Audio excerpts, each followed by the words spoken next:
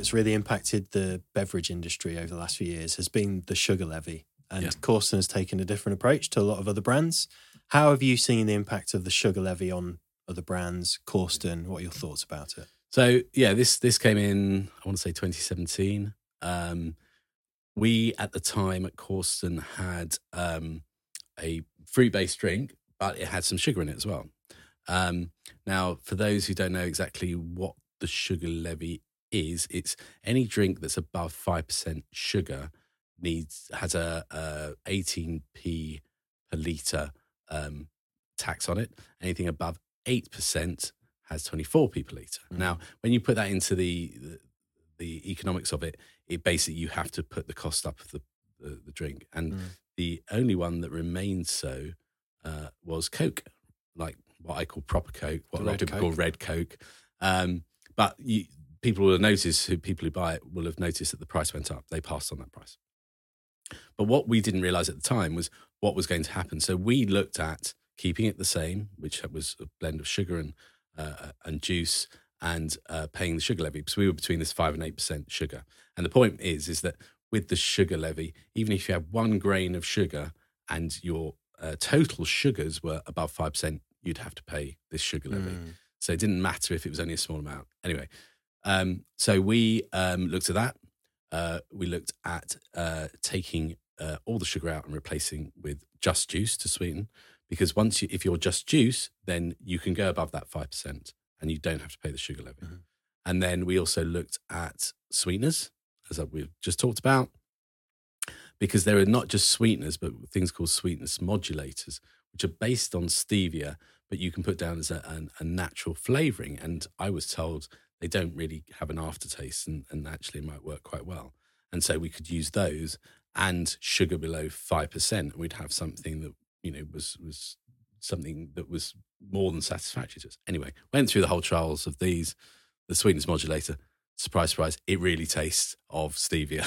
And so, I was sold not a lie, but something that was a bit over the top there. And we decided to go down the route of just sweeten with apple juice. So it was quite a switch, because although we already had apple juice, when you go from part apple juice to full, it's quite a flavour change. So I had to then adjust all the recipes accordingly, because apple obviously has its own flavouring. You've got to overlay that flavour. It's not a bad flavour, but you need to balance those flavours. Yeah. So we relaunched with this, and expecting some people to go down the route of sweeteners. Sweeteners are much cheaper, but they do have an aftertaste, and there's a lot of us, including us too, who don't like the aftertaste of sweeteners, whether it's a stevia, which is the only natural one allowed in the UK, or the likes of sucralose or aspartame or Ace K or whatever. But what turned out, apart from Coke, that they all, apart from a few of the very premium ones in glass, went down the route of adding some sort of sweetener, often stevia.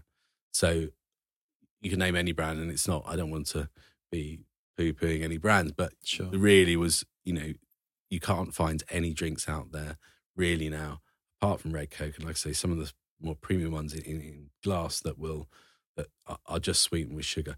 And the other thing that I wanted to cover here really is about sweetness. So people think of calories and how much sugar is in it. But when you have something that might have less than 5% sugars, but has some added sweetener, the thing is, they're really trying to hit the old sweetness level. And the old sweetness level is similar to Coke. And as we've talked about a lot before, Coke is about 10.6% sugar.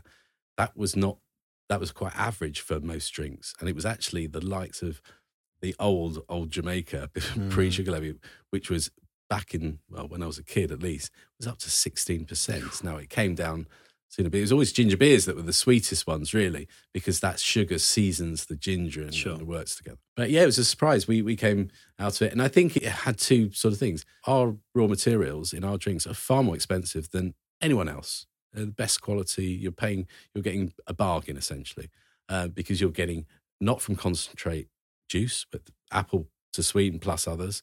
You're getting natural flavourings, often extracts, which are 100% from that fruit, and sparkling water. Whereas with others, you've got from concentrate juices, you've got sweeteners, you've got sugar, which is cheap, and you've got other things to replicate the texture in the mouth sometimes. So you because you put a sweetener in, well, you're losing that body that sugar gives you. So what we've ended up with, I think, is a drink that is a really premium product, and more premium than anyone else in the category, really, for that reason, especially in cans. So I think it's good, but it does cost us money. And what we've got to convince people as a brand is it's worth paying more for, because they're getting much better ingredients for that money.